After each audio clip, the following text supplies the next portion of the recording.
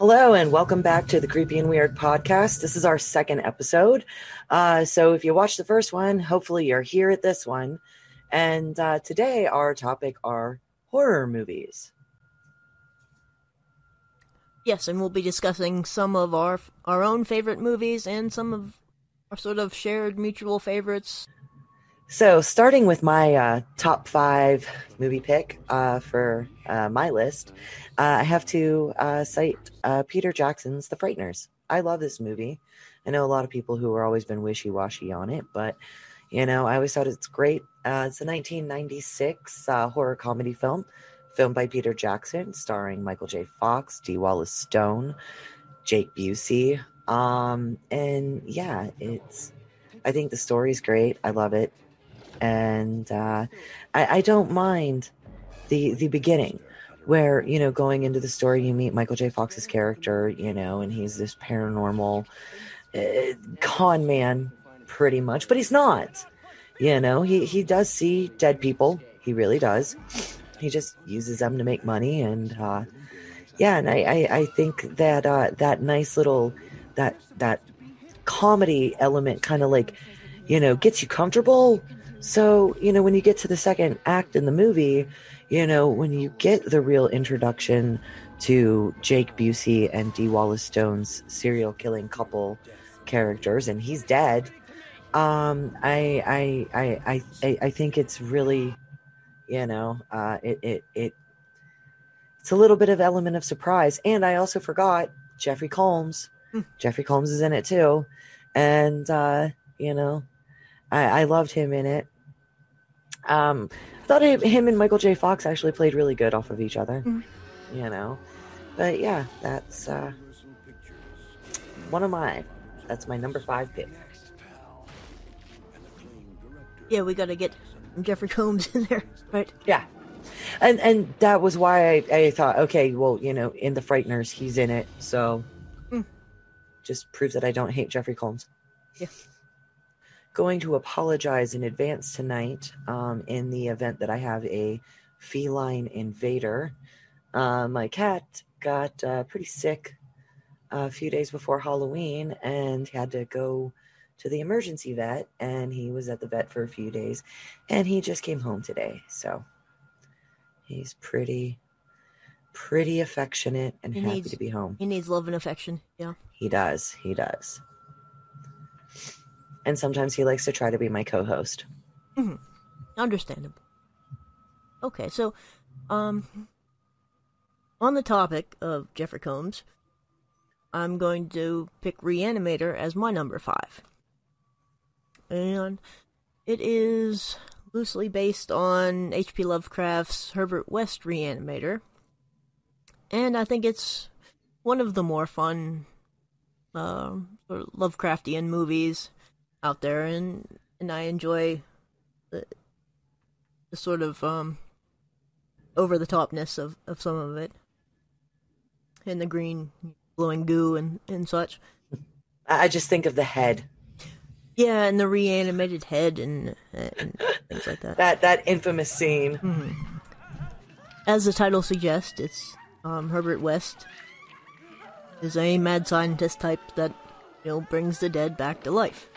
Jeffrey Combs is great, though. Mm. So now at our number 4 spot, my pick is Dog Soldiers. It's a 2002 action horror film directed by Neil Marshall. You might know him from, some episodes of Game of Thrones that he directed, or his movie The Descent. It also stars Sean Pertwee and Leon Cunningham, who also was in Game of Thrones. And I don't know have you ever seen this movie? No. It is fun. It is a lot of fun. It's another like that. There is the action. It is action horror, but it also has some black comedy in it, and it at times it reminds me very much of Sam Raimi's Evil Dead 2, with the way some of the humor is. But we have a group of Scottish soldiers.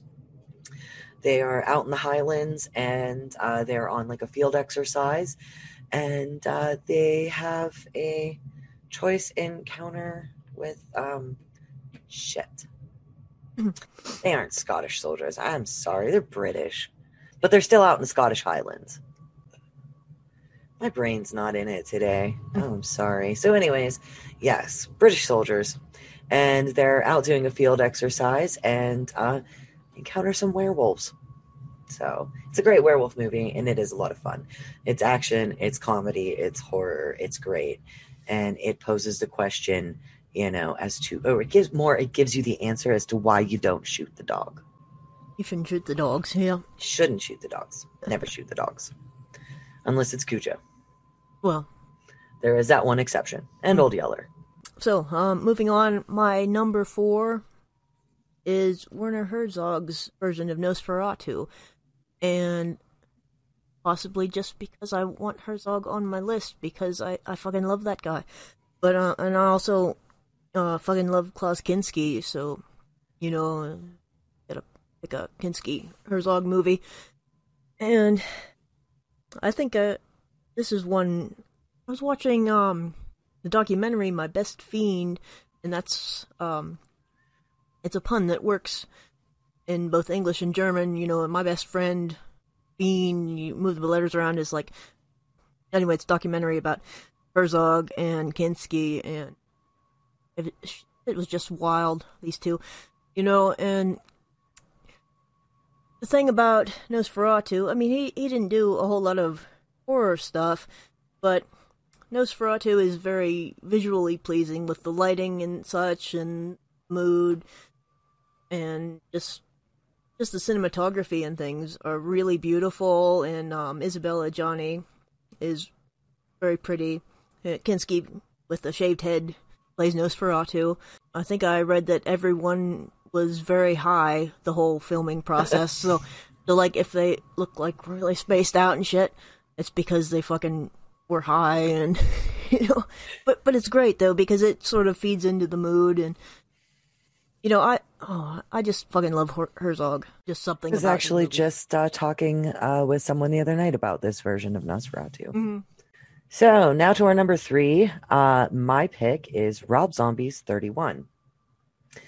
This is, I know my list has had like a lot of newer movies, but I still hold the classics near and dear to my heart. But as times change and we change, this has been my lately, over the past couple of years, these have been my picks. But yeah, Rob Zombie's 31 came out 2016, and I mean, it's what you would expect from a Rob Zombie movie.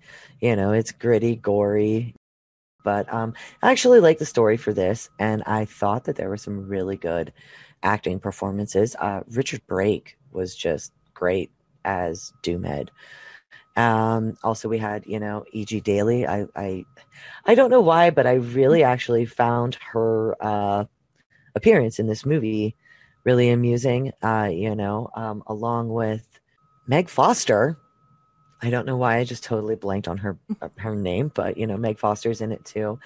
So it's another Malcolm McDowell and a few other people. So it's one of those Rob Zombie, like, cult alumni casts, and featuring also Sherry. But the whole point is a group of carnies are traveling to their next spot, and on Halloween night they get abducted by this random group of people who put them in a death maze, and they have to either survive or get murdered by the various heads that live in this, that kill people in this maze. It was one of those, I have Shudder, and when it first came out, it was, like one of the Shudder exclusives, and I was like, oh, I didn't even realize this was a thing. And so I ended up watching it and loved it. Every other time, if I'm just need random noise, I'll put 31 on and then just go about doing my domestic chores. I had to think hard about it, but I would choose Gates of Hell, also known as City of the Living Dead, by Lucio Fulci, because I felt like I needed a Fulci film on here, because he's just one of those directors where I guess one could call him an auteur, in that you watch his movies and you really know, like, this is a fucking Fulci movie, and it just has its own way of doing things, and I know some people really hate him because of that, but, you know, because dialogue can get really weird, and, whoa, wood coming into the eyes, and zombie, and so on. That's a bit painful, but That's just his always overall been style. That's always been my downfall with Fulci movies. It's always the eyes. I just really enjoy the interplay of, like, the doom and gloom, along with the music and the oppressive atmosphere of Fulci movies, and that's why I enjoy him a lot. So my number 2 pick is House of the Devil. It came out in 2009. It was written and directed by Ty West, and it wasn't his first movie. He had a couple movies before that, I do believe. But The House of the Devil is really good. It's one of those newer movies that, like, a throwback to 80s horror movies, especially, like, this is definitely like one of those Satanic Panic type films. But yeah, no, I love this movie. It has a very small cast. And the plot of the movie is, you know, there's a young girl. She is in college. She desperately needs money, like all college students do, you know, for bills and stuff like that. And she sees a flyer for a babysitting job on Halloween. So she calls and you know, they offer her, like, you know, I think it was like $200 or $300. Just, it was an offer that she couldn't refuse for, you know, babysitting all night. You know, from there, it's all psychological at that point, you know, like the atmosphere of the movie, even to the jump scares that aren't really even jump scaring. It's just like normal stuff. And one of the other things I thought was great too is that lended to the atmosphere of the movie was Halloween night, and they have like this great hosted horror show on the television with a guy hosting a horror movie. But no, it's definitely, I love that one. And I thought it was great for, you know, coming out in 2009, but just totally capturing the essence of those, you know, 80s films. Mm-hmm. Which is an era I loved very much. Yes. Films. Yes. Oh, and I should mention too, Tom Noonan is in it. And it also uses that whole thing that, you know, like, oh, based on true events sort of thing, you know, even though it's as based on true events as much as, you know, Texas Chainsaw Massacre or, you know, the Amityville Horror are. It's a good attention grabber there. Yeah. But yeah, definitely, if you haven't checked this movie out, you should give it a watch. And yeah. Oh, Cemetery Man.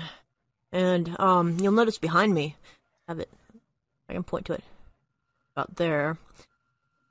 I originally bought, I had to like track this down, I bought a movie, or a version with the Italian title, Della Morte dell'Amore, on eBay, which was like a bootleg with a, you know, computer printer cover and things, because I couldn't find it. Because, you know, that was just the culture in these days, you know, in the early 00s, when you couldn't find a horror movie, you searched it, you couldn't torrent it, you know? Right.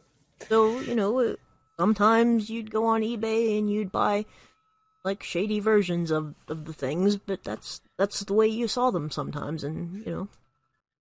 I always went to this flea market in Ohio, and there was always like a couple tents at least that had like various bootleg movies, and some of them were on DVD. Yep.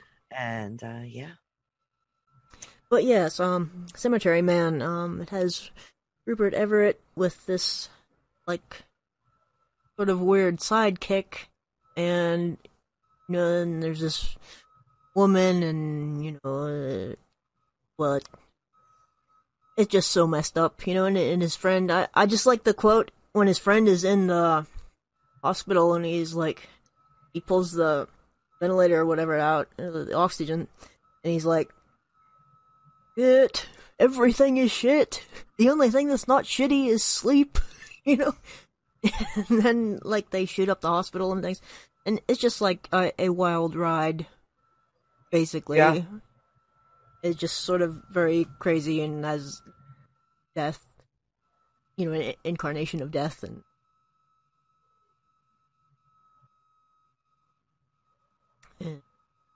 that's what I like about that. Yeah, it's definitely, I had fun with it. Yeah, so bizarre ending, and the whole thing is bizarre.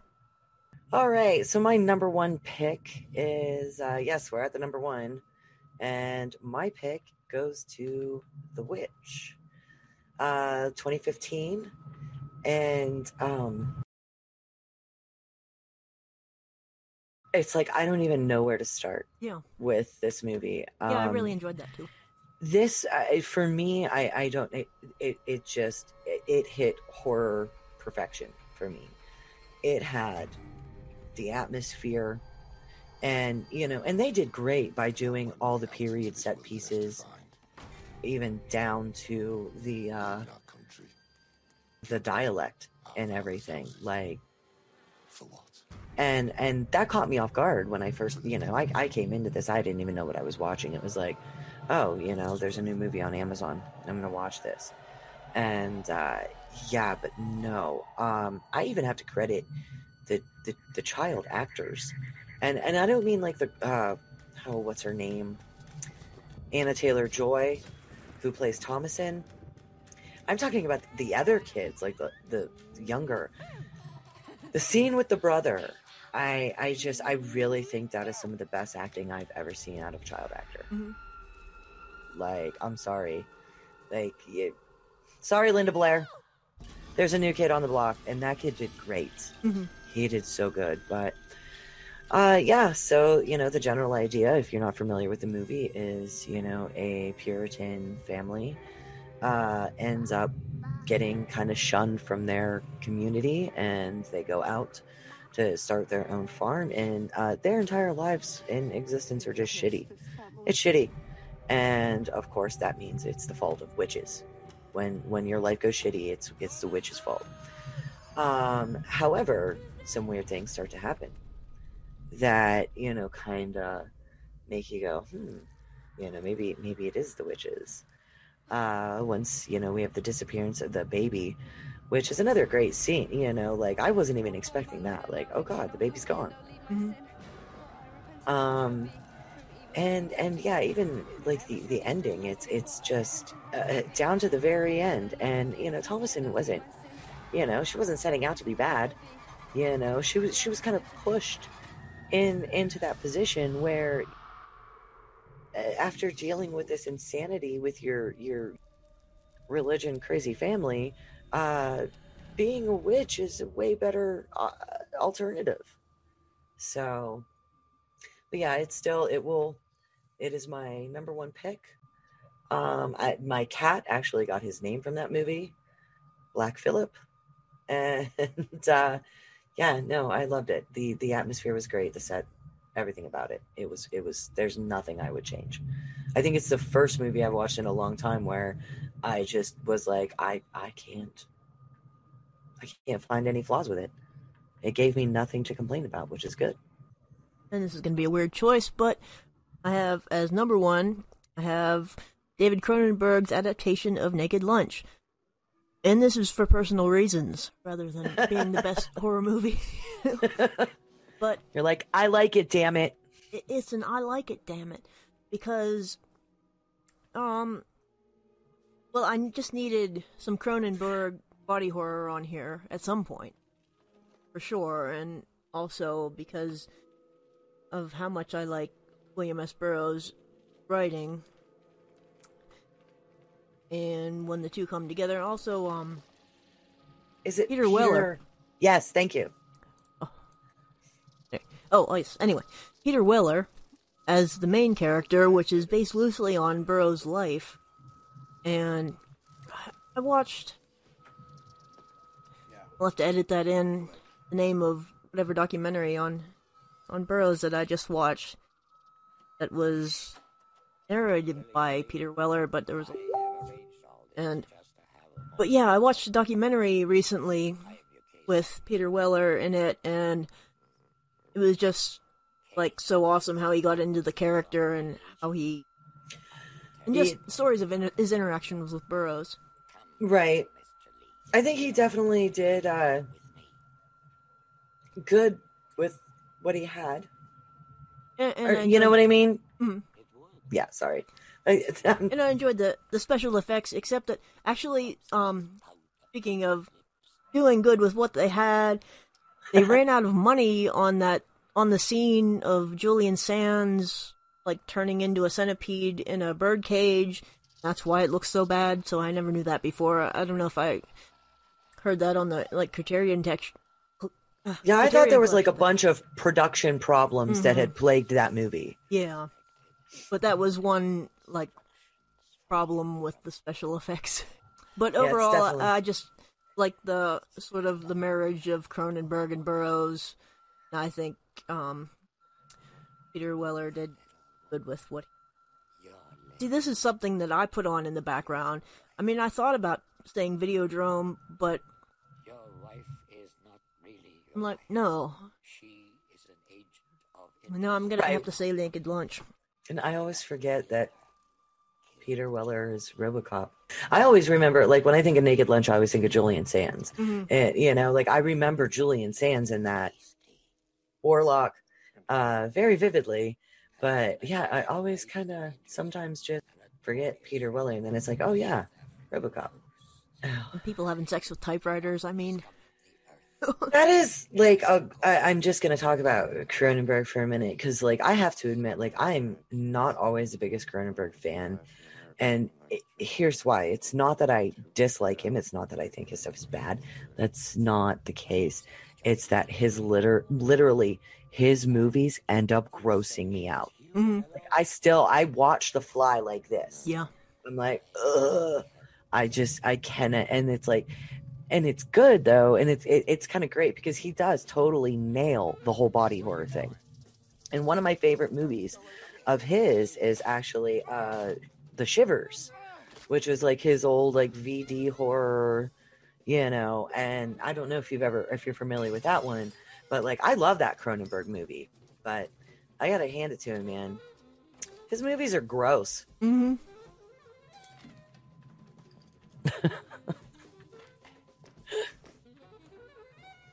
But that's what I like about him.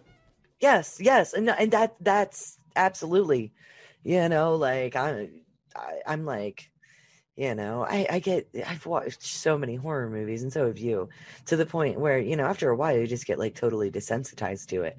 But when I can like you know watch a certain movie and it still makes me go ew, you're doing good, and it's still that's one thing that.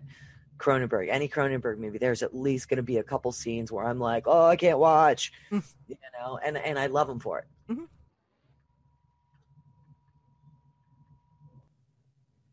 Thanks for watching, and if you like this video, be sure to follow us on YouTube.